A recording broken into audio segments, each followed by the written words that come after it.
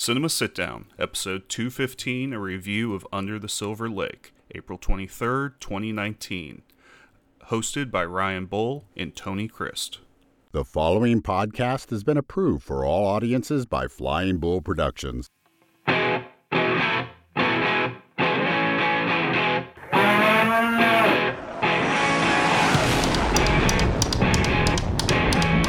best part of any film is the sit down afterwards. Richard Lusk and Ryan Bull bring you Cinema Sit Down.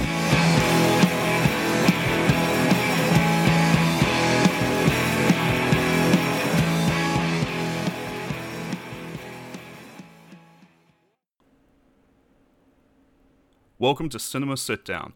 My name's Ryan Bull, and I'm one of the two hosts of Cinema Sit Down. Normally, I'm joined across the table by Richard Lusk. Unfortunately, he's not able to be here today.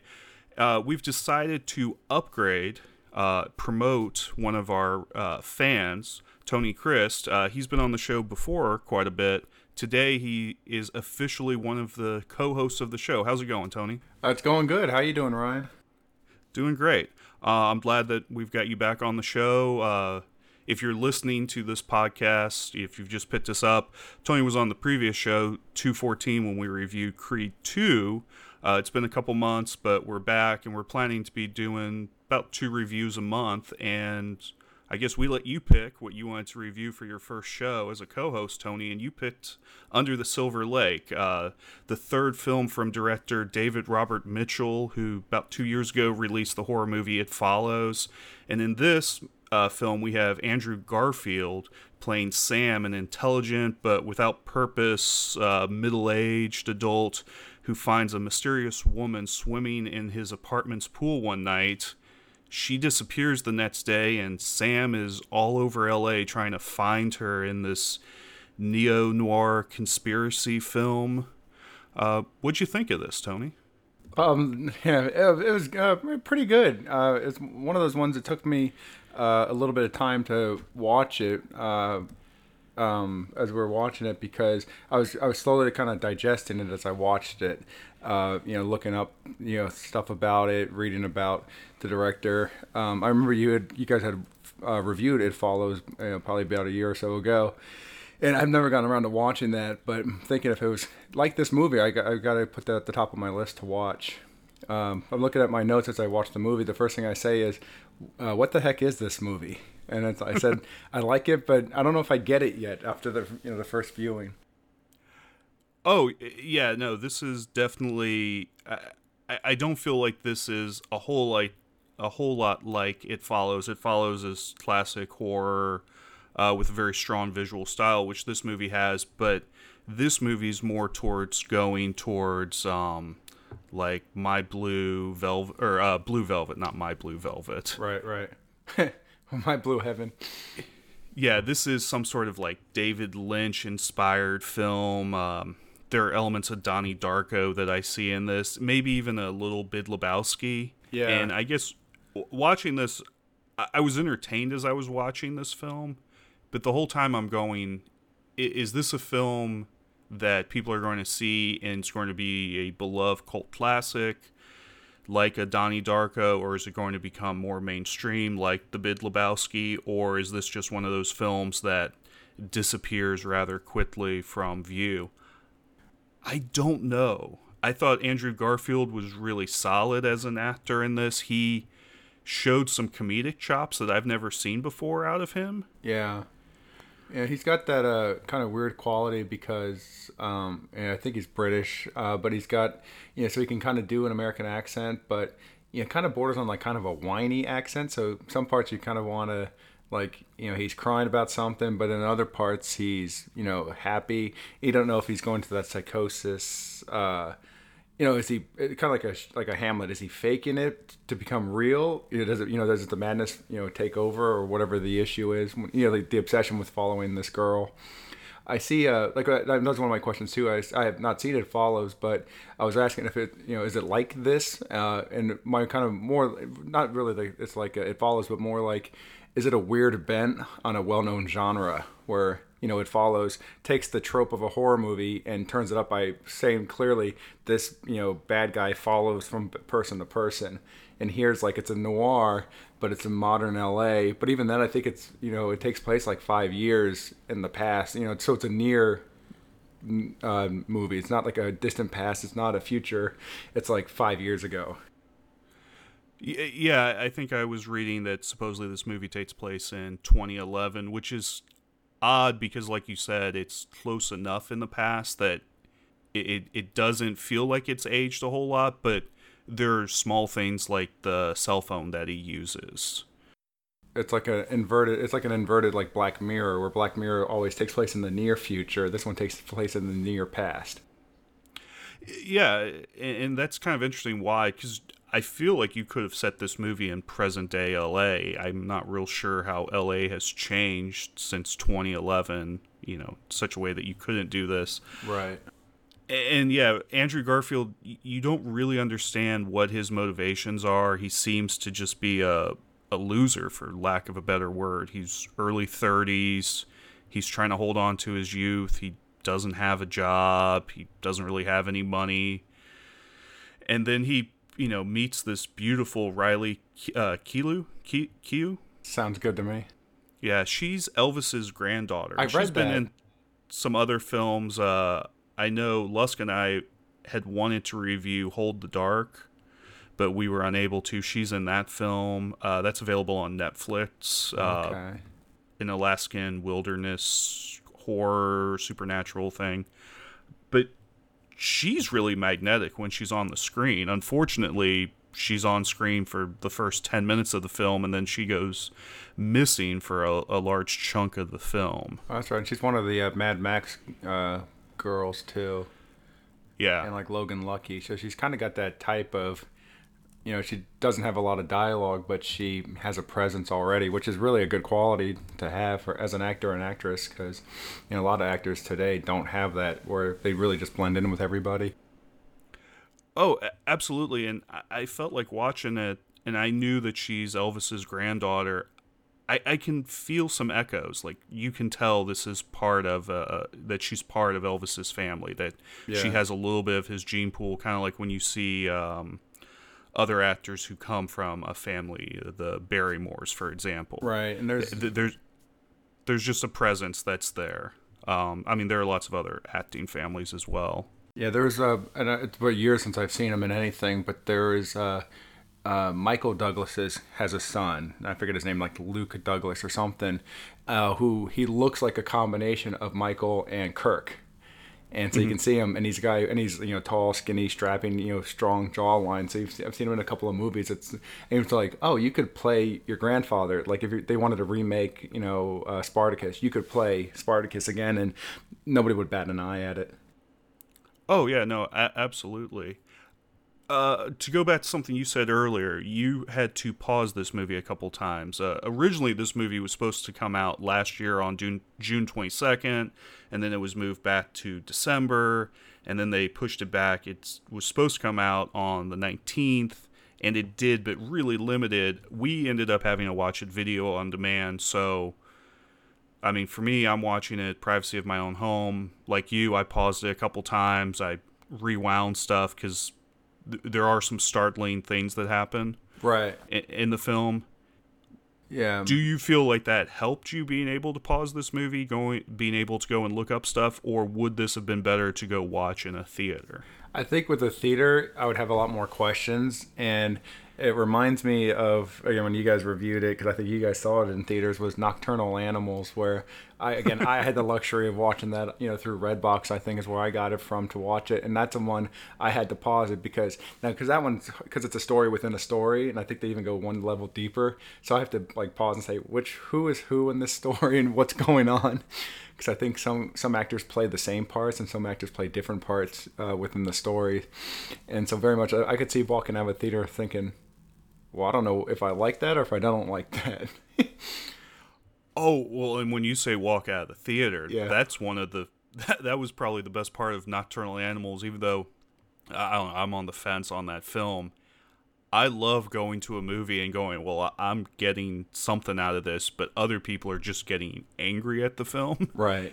People got so angry at Nocturnal Animals, and there were 5 or 6 moments in that film where people walked out of the theater. Right. In this movie, I could see people walking out. There's a quick scene with an animal. Yes. When Andrew Garfield's just walking at the beginning of this film.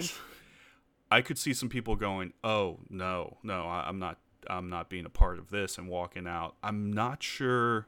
I think Mr. Lusk would have that problem.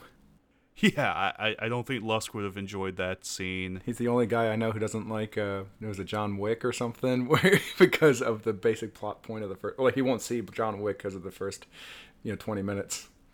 Oh yeah, no, he's definitely one. If the website Does the Dog Die, if that wasn't in existence, he would have to create it, right, to protect himself. But, which I get, it's like I was talking with this another movie teacher I talked with about like Assault on Precinct 13 in the original one, when the gang just shoots the kid right away in the first 5 minutes. It's like, yeah, that's, if you could stomach that, you can make it through this movie. If you can't, this is not the movie for you. This is where it starts. Oh, true. But I kind of like when a film does that, because you understand that the film's willing to take chances. It's willing to push boundaries. Right. So you don't know what to expect. And to this film's credit, I did not know where it was going from one moment to the next. Oh, yeah, no. If that's always a good thing, to not be really aware of what's going on plot-wise. And, I mean, I had to go back and think about stuff. And I've even gone back and rewatched a scene or two. Right. And then, I've been on Reddit, and we'll get into the codes that are within this film. Yeah. The hobo code and all that stuff. So I'm sure that there's a lot to digest. Yeah. I don't know if it comes together in a great film. It does make for a hard film to recommend to a lot of people. If you can get through it. Yeah. Well, I think that there is a payoff. At the end of the day, it does paint a complete picture. Yeah, it's not one of those where it just ends. I think kind of like a big sleep where they have all these good small ideas, but nothing at the end that ties them all together. But that's why I had that comment here too. I said I don't know who I'd recommend this to other than you or Lusk. I think we could recommend this to our European listeners. This was one of only 2 American films that was at the Cannes Film Festival for the Palme d'Or, their top overall award. The other film was Spike Lee's Black Klansman. Oh, okay. So I think that that's really interesting that this gets nominated and, apparently was seriously considered for the top honor, though here in the United States, they're not even giving this really much of a release in theaters. I mean, I feel like this is one of those cases where it was in someone's contract that they had to release this in theaters, kind of like those old WWE films. Right. It has to have one day in a theater, and then it can go to DVD within a week or so. Yeah, I feel like that's one of the cases, which is a shame because the director of this, David Robert Mitchell, who also wrote this, he did the same with It Follows. We mentioned that earlier. Supernatural tale about, this supernatural element that's trying to kill teens. Right, which is big with high school kids would love a horror movie. This was a little bit more than that. That film did really well with no marketing budget. It didn't cost much to make, and it did really well. Yeah. But they don't trust this guy again to, market a film and to put it out there. The cinematographer of this is Michael Giacoulis. He did It Follows, which, we've already said has good cinematography. He's done the last 2 M. Night Shyamalan films, Split and Glass. He also did Jordan Peele's recent horror film, Us. Oh, okay. Yeah. And Us definitely has some weird visual stuff in there with the, like, underwater, the subconscious stuff. And, I haven't seen Glass yet, but Split for sure. And this is a beautifully shot film. It's definitely meant to be seen on a big screen. I don't understand why you get this top talent in here. You've convinced people like Andrew Garfield to work on this film, and it just can't reach a larger audience. I think it's a shame. Well, yeah. Is it a film you're going to watch every week? No, but I do think that this could be a cult classic. This could be something that really develops a fan base. I just don't know if it gets out there. Well, yeah, and like looking at the cast too, you've got Andrew Garfield, who was a big thing. He had the two Amazing Spider-Man movies, but kind of died off there. And even Topher Grace from he was big with that '70s show, but hasn't really. So you have a lot of like I don't know say near misses, and you had like Elvis's daughter or granddaughter, and like Jimmy Simpson, who I like, is in it because he has a recurring spot on the show Psych. He plays a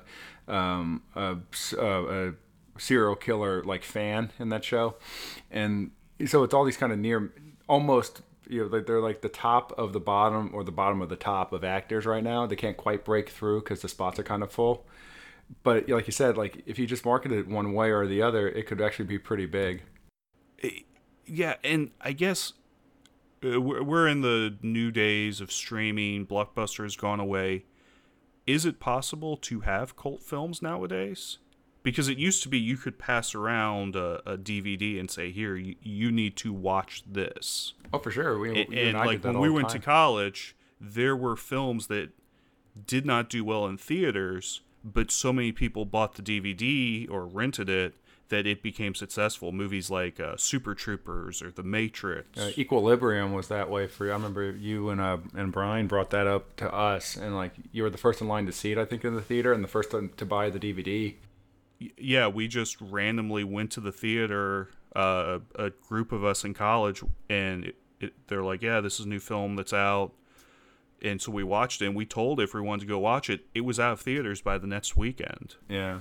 And I remember, but you're right, it was something that got passed around on DVD. And but now that we're doing streaming, unless this comes to Netflix, how does this get passed around? Or do we just not have that anymore?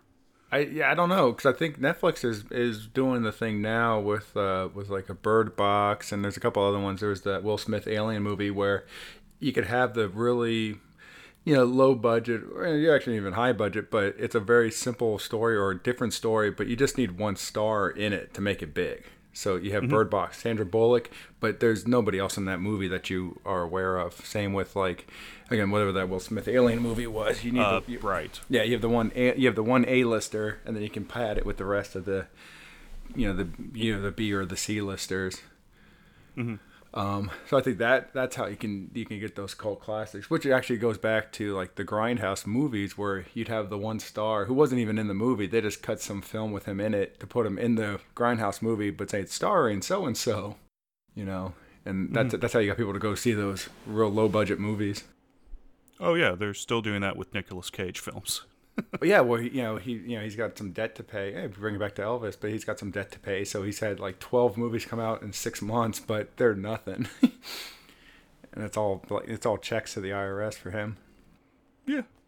I guess with this film, I know when I'd watch, and I keep referring to The Big Lebowski because to me that's probably the closest plot-wise. Yeah.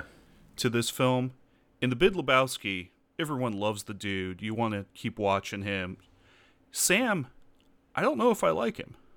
No, when I'm watching it too, I see it's like, my question too is, I do a stream of consciousness. I'm taking notes. I go, is Sam drunk or high? Because I never really see him doing drugs. I don't remember if he does or not. And it's such a big part of movies now. Guys are just. He never intentionally does drugs as far. Or right. No, I'm sorry. No, he smokes weed. Okay. At one point, he does that intentionally. He accidentally takes acid later on. Right. So the idea is, so is that it? And you mentioned too, and that's the plot of the movie. Is like, he's an underachieving genius. So, is he drunk or high, or is he just a frustrated genius?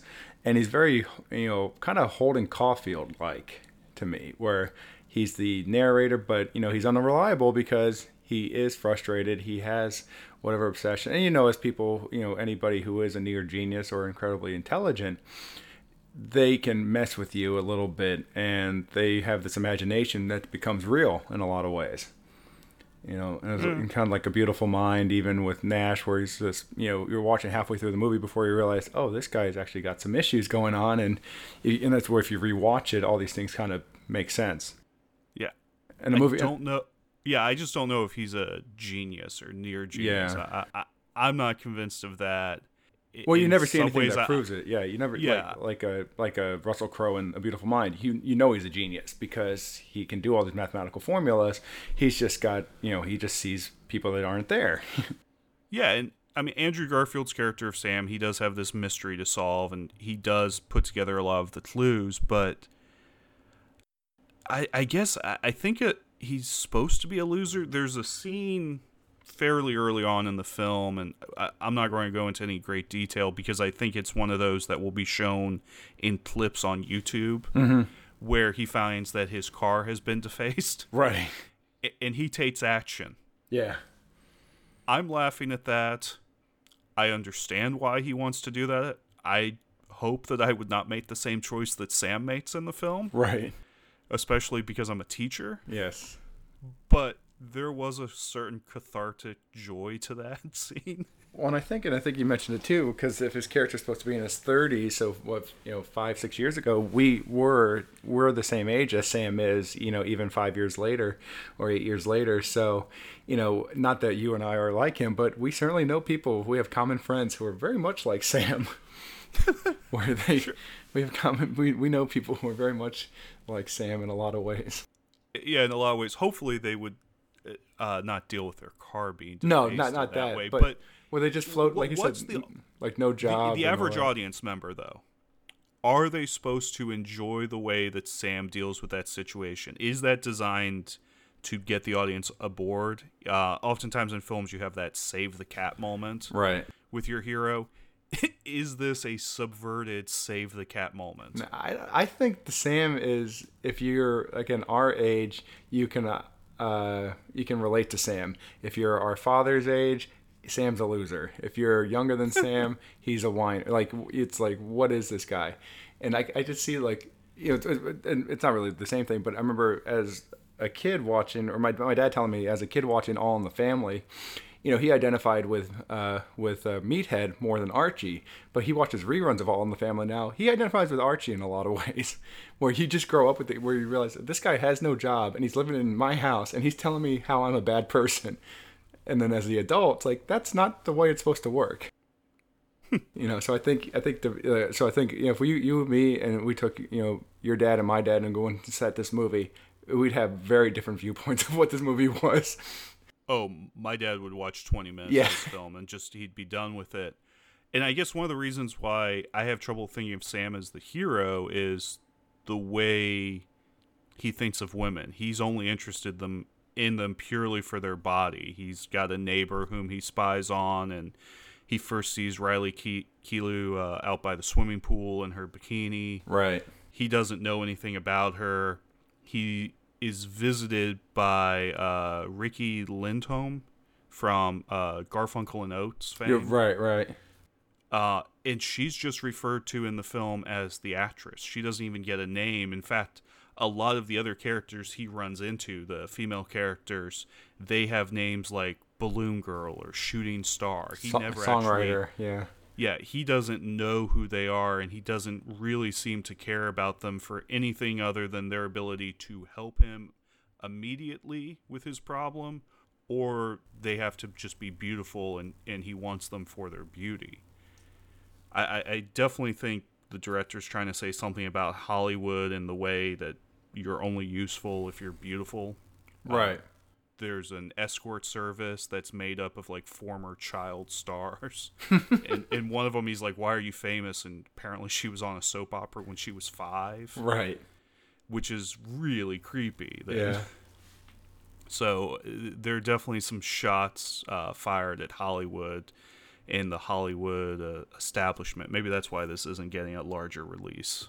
And that could be too. I like that you mentioned the pool stuff, and we talk about there are a lot of references. So I don't know if this is something for spoilers or not, because there are a lot of it's kind of like Ready Player One, where there's just a lot of different tiny references. But if something you want to get into, we can talk about some of the I think I know what you're talking about. It's in the trailer, the Marilyn Monroe stuff. Right. So I think that's fine. And that's fine because as one of those coincidences, I love Marilyn Monroe. She's one of my favorite actresses as a kid, and like an actress in the sense that like she was beautiful. It wasn't like couldn't wait to see her next movie or something. But like Niagara was one of my favorite movies. But the one they do in this one is from what should have been her last movie. And last year I'd gotten the Marilyn Monroe DVD, and it had as much of the film of her last movie called Something's Got to Give in it. It's got like 30 minutes of it that they actually filmed, and got to watch that with them talking about making it. So it's kind of cool to see that in the movie where I'm watching and say, oh, I know exactly where this is from. And the set is pretty much the same set too where they filmed the movie. It looks like it's a recreation where it's a pool surrounded by like apartments on like 3 or 4 sides. Like it's a community pool. Mm-hmm. So I like that, and it was cool to see that movie. Oh yeah, the set design, or I guess the locations that they're choosing to shoot, because this looks like it was filmed all around L.A.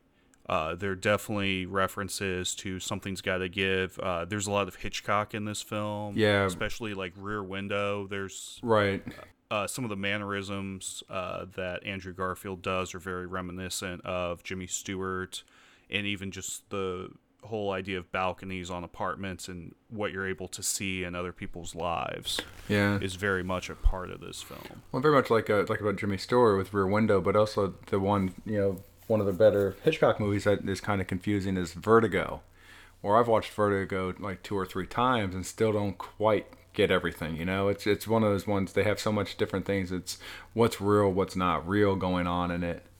Mm-hmm. So it's very interesting. Like same with here, because like we mentioned, he's kind of an unreliable narrator. How much of this stuff, because it's so absurd. Like there's a little bit of truth in what he's doing, but it could be something as simple as he saw this girl one day, she invites him over, but like that could have been a hallucination. But he's so obsessed now that he needs to find her, even though she probably didn't even say, if it was like a real life, probably just said hi to him and it's like, oh yeah, you should come by sometime, with no meaning that he should actually come over. Yeah. I guess we should probably get into spoilers at this point. Okay. So spoiler time. Sounds good. All right. You can definitely argue that everything that happens, the whole detective story, is all just like a Jacob's Ladder type thing. Jacob's Ladder being the famous film where this guy hallucinates the whole film as he's dying. Right. Tim Robbins stars in it. It was a 1980s film. This definitely, you could argue he's just on his balcony watching his topless neighbor, and he hallucinates the whole Riley bit, because then he goes at the end of the film and he's just hanging out with the neighbor, the topless neighbor. Right, as if nothing's happened. Yeah. I definitely feel like you can make that argument. And that's one of the problems. The whole time I'm watching this, I thought this movie is created by someone who loves films, understands films, and is definitely trying to have callbacks to all these films and reference them. And that's fine. I love The Big Lebowski, once again, to go back to that. That's a retelling of The Big Easy. Right. Right? But they put a whole new spin on it. It feels like something original. I never in this film felt like this was something completely original. I felt like this was just a really smart film student who knew a lot of stuff, had a fairly decent budget where he could go and recreate some of these favorite moments, reference all of this stuff, but I never felt like he had his own original message that he wanted to convey to the audience, with the exception of, here, let me take a couple pot shots at the sexism in Hollywood, which it's kind of topical. That's a side bit of this. Yeah, it is topical. But it won't be. This is part of the Me Too movement. No, but it won't be topical. Well, because he takes a shot at him. But Garfield's character Sam does go after women, much like not as as criminal as the other guys did, but he is just using the women too. True, but he's not ever in a position of power. In fact, it seems like more of the film. We find out that the really rich people, they're able to bury themselves so that they can go off to the afterlife, and they get to have 3 wives. Right. And in fact, Riley's character has decided not to be with Sam because she can go off and be buried underground. Right. Yeah, that part when he figures that out, it's just like, but it's so funny because it's such a kind of a Hollywood, like Gwyneth Paltrow go-op thing where it's like, oh yes, these are mystical stones that do this. It's like they're stones. They don't do anything, but it's Hollywood, so it's got to be true. Yeah. Do you know where that bunker scene took place? No. It's the bedroom scene from 2001: A Space Odyssey, the very end of that film. Oh, okay. It's the exact same location. Yeah. So again, I feel like this is the director trying to show off like how smart he is, and look, I've got all these Easter eggs in here. With his previous film, It Follows, that whole thing was an allegory for STDs, because the supernatural element will only kill you until you have sex with someone, right? And then it goes after that person. So it's the whole idea of STDs, and you're passing on the possibility of death. Right. If your STD's AIDS or something like that. Which fits. I felt like he had something more to say. There was something deeper there. Everything just seems very glib and self-satisfied. Yeah. Yeah. That's what, as I was watching, I was wondering too, like, throughout the movie, they, which is again kind of a sign of our culture, of our age group, is that the TV or movies, they're always on in the background. And I was kind of trying to watch and see, and sometimes it seemed like the old shows he's watching or movies would pay off like in the next scene. So it's kind of like they're setting it up. But sometimes it didn't. It was I can't remember now exactly, but it seemed like, if he's watching like a cartoon, then something very cartoony happens to him in real life, like within 5 minutes. Oh yeah, or characters are talking about the importance of video games and how much it has, influenced our culture, and that becomes the key to finding out where to go next. Right. Oh yeah, no, absolutely. Critics are kind of split on this film. Rotten Tomatoes had this film at 51% after 79 reviews, so that's not really great. No.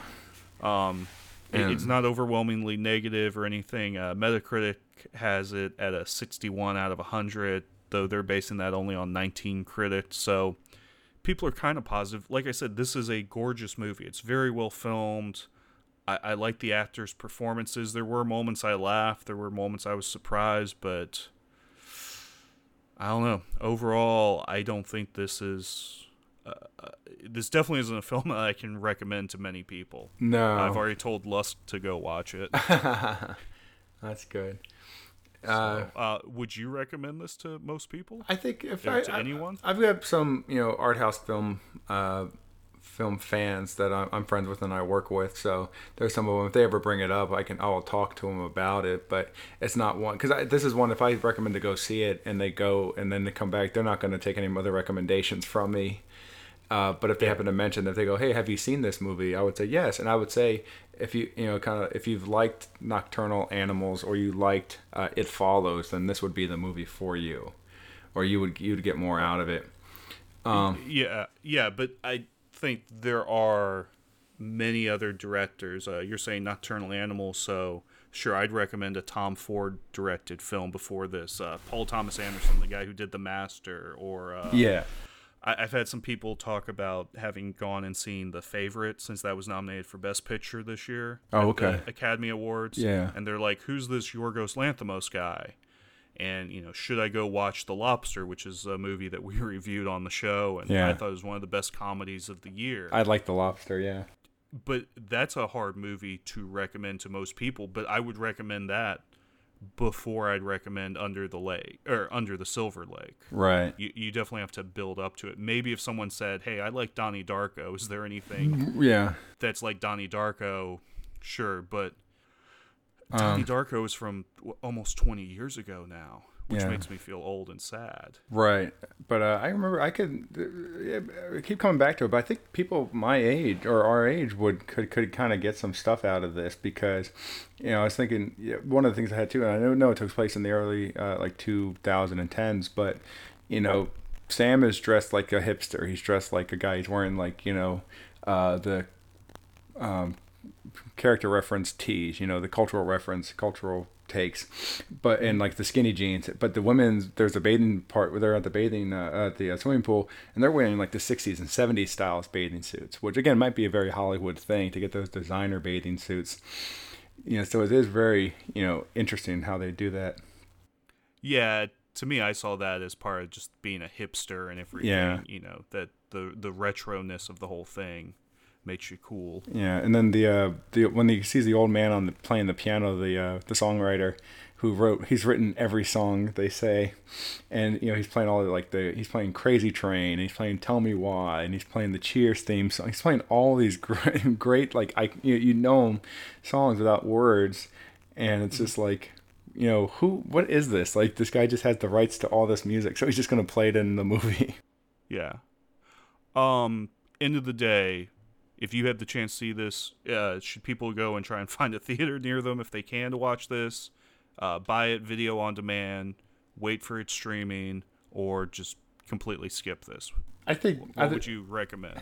I would put it, if you have a list of like 10 or 15 on your Netflix, I'd put it near the bottom of that, so you get to it eventually, but it's nothing you gotta wait for. And that's one of the things I have too. Like the movie for me anyway, it's just a little too long too at certain points. It could have been trimmed up to like about 90 minutes because I think it comes in at over 2 hours.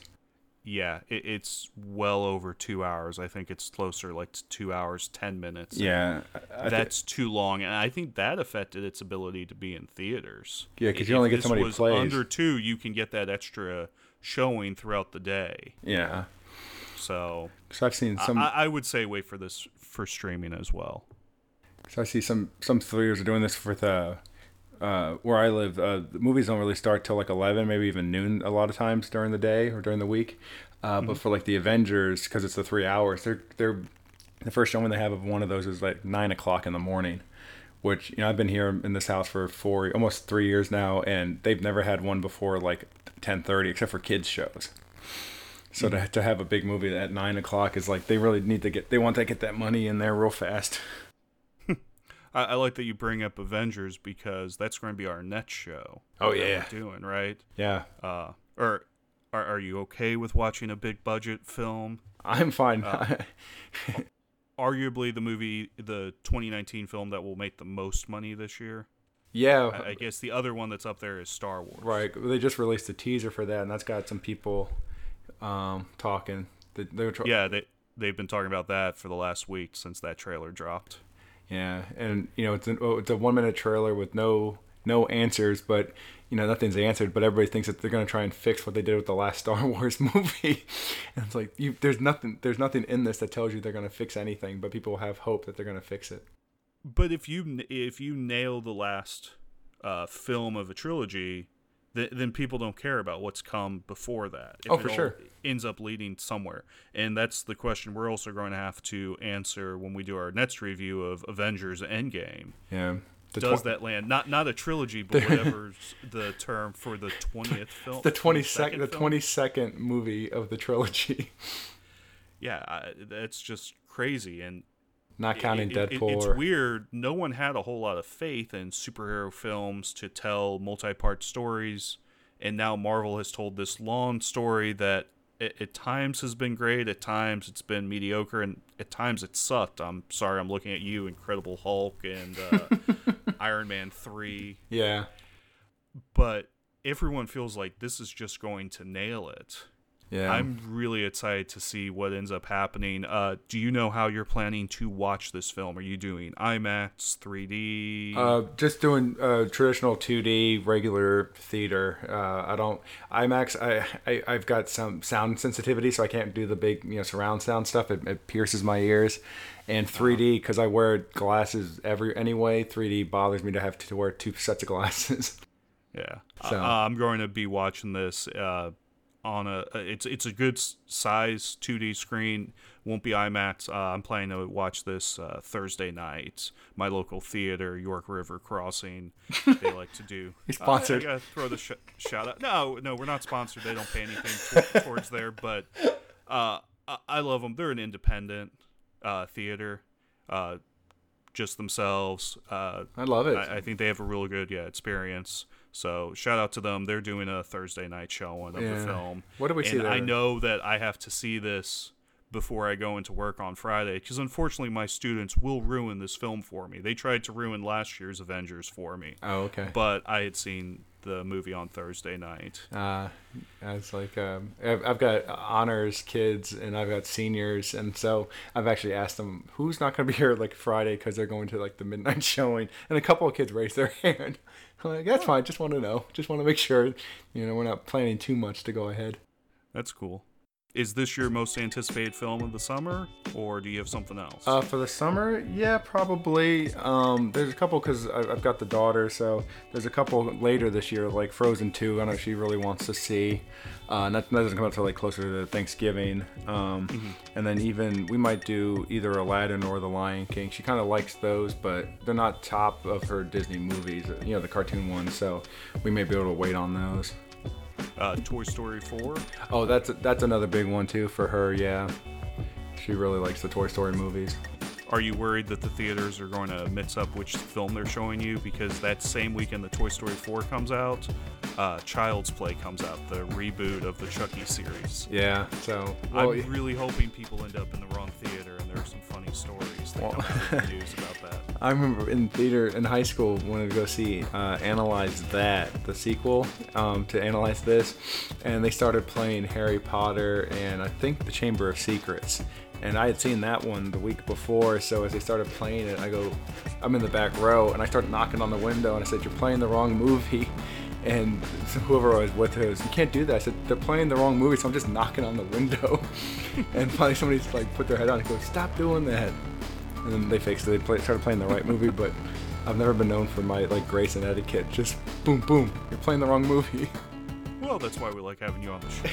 you're going to tell it as you see it. Yeah. So I guess that's our review of Under the Silver Lake. Next time for episode 216, we're going to be covering the Avengers Endgame. Maybe we can get Lust to join us on that. Yeah. I tend to doubt it, but he will be on some future shows. There are a lot of films coming out this summer. Oh, for sure. And he'll be joining us, but you're also going to be a frequent host on this show, and we're glad to have you on the show, Tony. I appreciate it. Thanks for having me. Hey, glad that you're here. There be dragons. Memento Mori.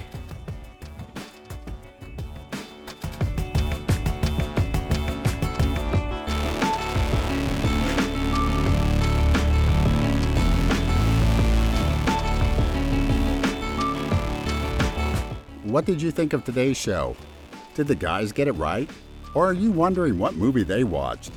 Send in your review by tweeting at CSD Podcast, emailing cinemasitdown@gmail.com, or messaging us on facebook.com/cinemasitdown.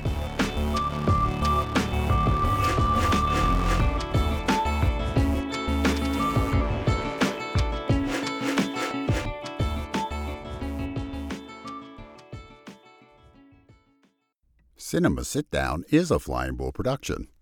All right. Well, it's good. Go ahead and hit stop.